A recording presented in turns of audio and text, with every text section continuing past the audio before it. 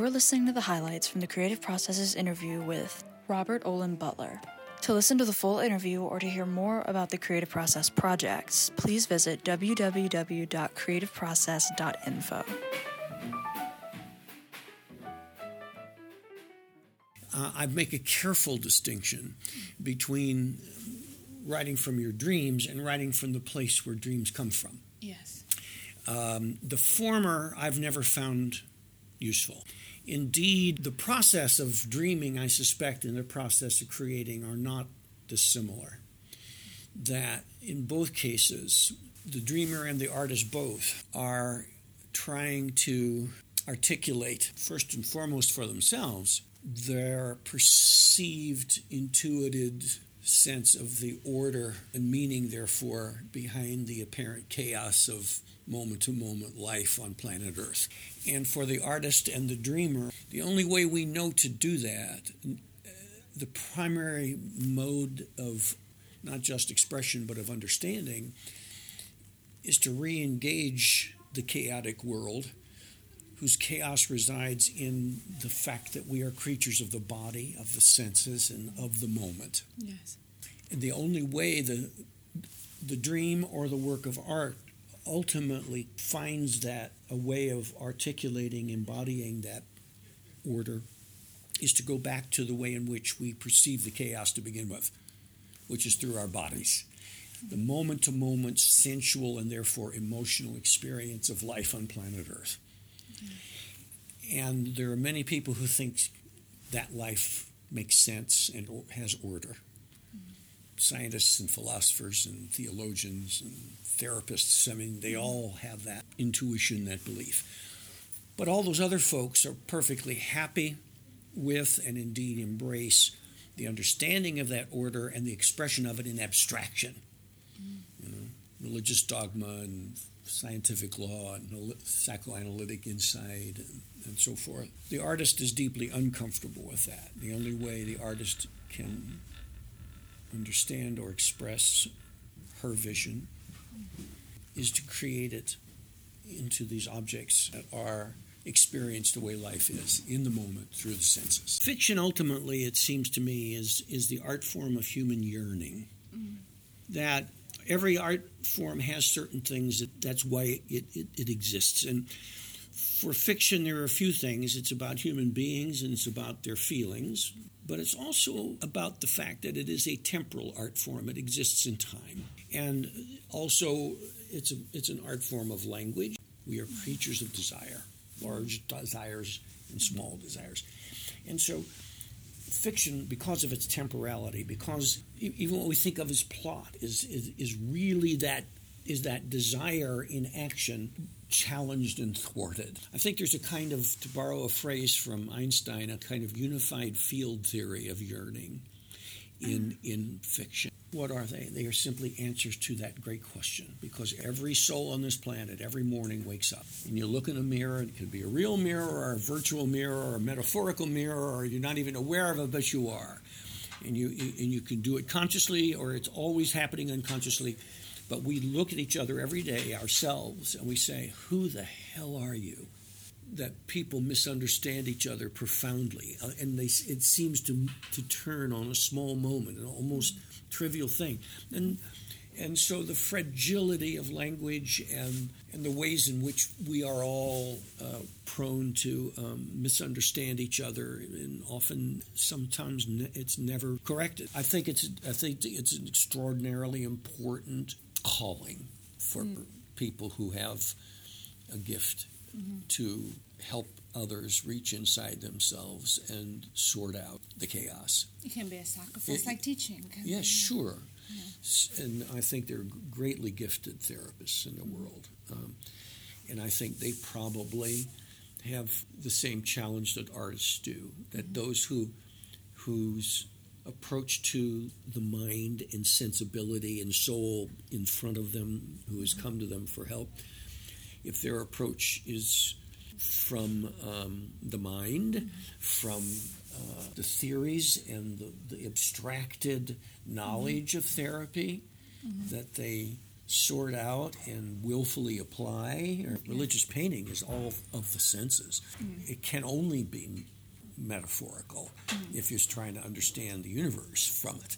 When language gets involved, language is a two-edged sword. It can be of the body, but it's often of the abstracting, generalizing, dogmatizing realm.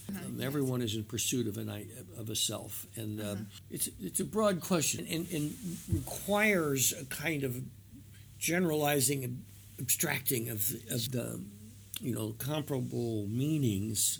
These are works that embody the endless quest for an identity, for a self. They are all deeply involved in all the time.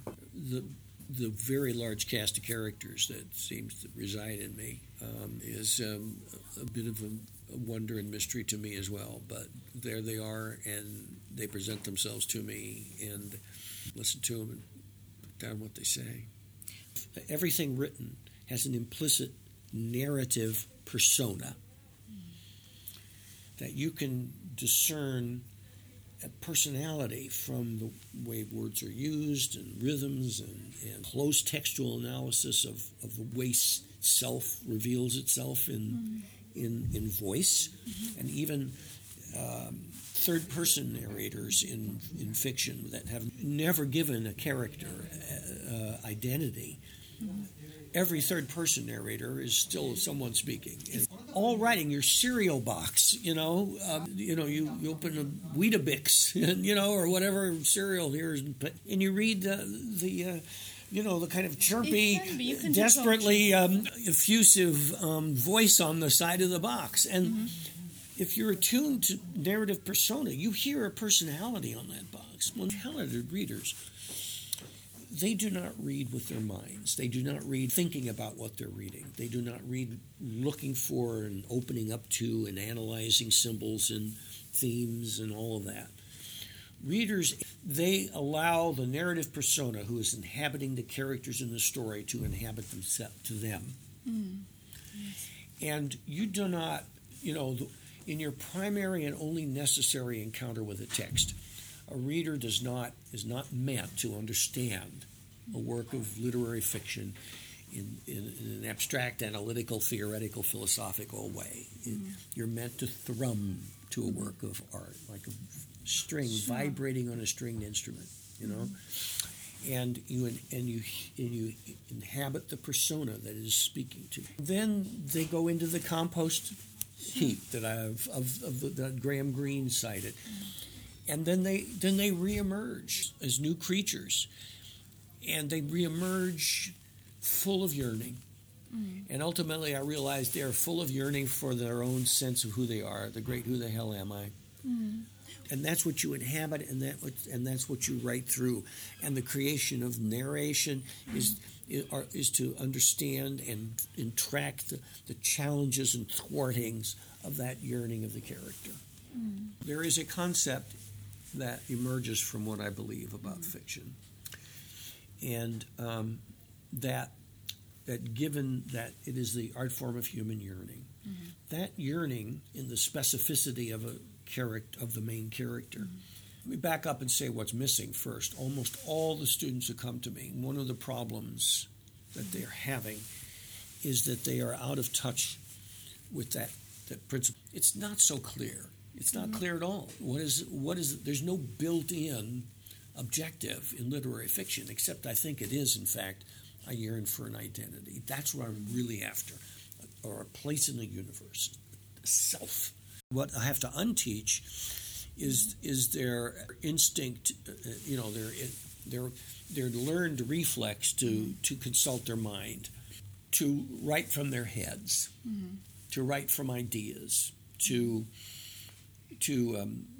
whatever extent that first draft comes out spontaneously, wherever, when they're rewriting or editing, which has to happen, then their rational, analytical minds come into play, and that's the willful application of craft and technique that drives them forward to fix things. It's necessary for a reader to thrum, so it is for writers. you return to your work using your good novelist bad memory, and you encounter the work in a way partly as if you hadn't written it. You thrum to it, and you go thrum, twang, and you hit the part that needs work. And now normally you begin to think under the paradigm of the pedagogy of creative writing. I would contend that what you must do then is just return to the passage which twanged and redream it. You return to the dream, your zone. You're in the place where you go in yourself that comprehends your compost heap, and you redream it.